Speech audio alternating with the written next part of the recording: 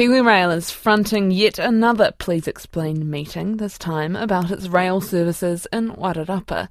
During a $100 million upgrade to the Wairarapa line, KiwiRail laid the tracks too close together, meaning passenger carriages don't fit. The tracks will now need to be ground back to make them suitable for passenger trains, resulting in months of commuter delays. Greater Wellington Regional Council's chair, Daran Ponter, is at the meeting and says he can't understand how it's happened. Well, the situation is that we've had significant works over the last 2 years to re-sleeper almost the entire Wairarapa line.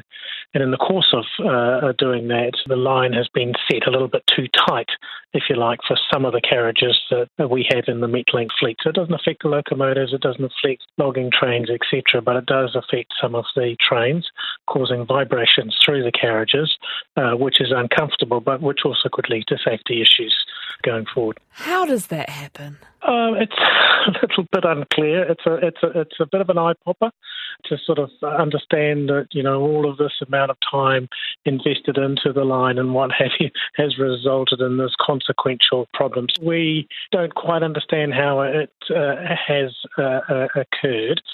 But we do know that the wheel profiles on some of the carriages are different and were known to be different. And of course, were accommodated by the previous rail that we had. There weren't those sorts of problems. Works are now going to have to be done to effectively grind the rail, but that can't happen until the fire ban is lifted in the Wairarapa. Otherwise, we will set the whole place alight. Whose fault is this? Well, ultimately, not looking to apportion blame here, but the party that is responsible that owns and maintains the track is KiwiRail.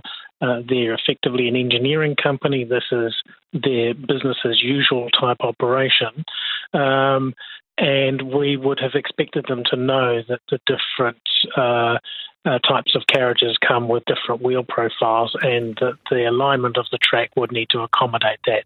That clearly hasn't happened, and so now retrograde works are going to have to take place to make sure that they can move without vibration. I mean, never mind the fact that they've mismeasured and miscalculated this. What is the cost on this to first do the upgrades and then to essentially pull it apart and grind it all back and put in new measurements? Yeah, so the cost of the upgrades, which was paid for through government funding, just under $100 million through the Wairarapa. So effectively, this is a piece of rail line that hasn't had any substantial investment for more than 30 to 40 years. So almost a once-in-a-lifetime upgrade to the lines.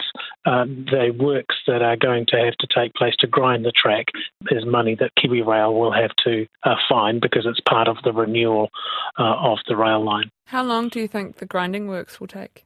Oh, look, the grinding works don't take very long at all. It's actually getting the train onto the track after the fire ban. So we'll be talking to KiwiRail to make sure that we are first in the queue to have the grinding machine on this rail line as soon as the fire ban is lifted. That's Greater Wellington Regional Council's Chair, Daran Ponter.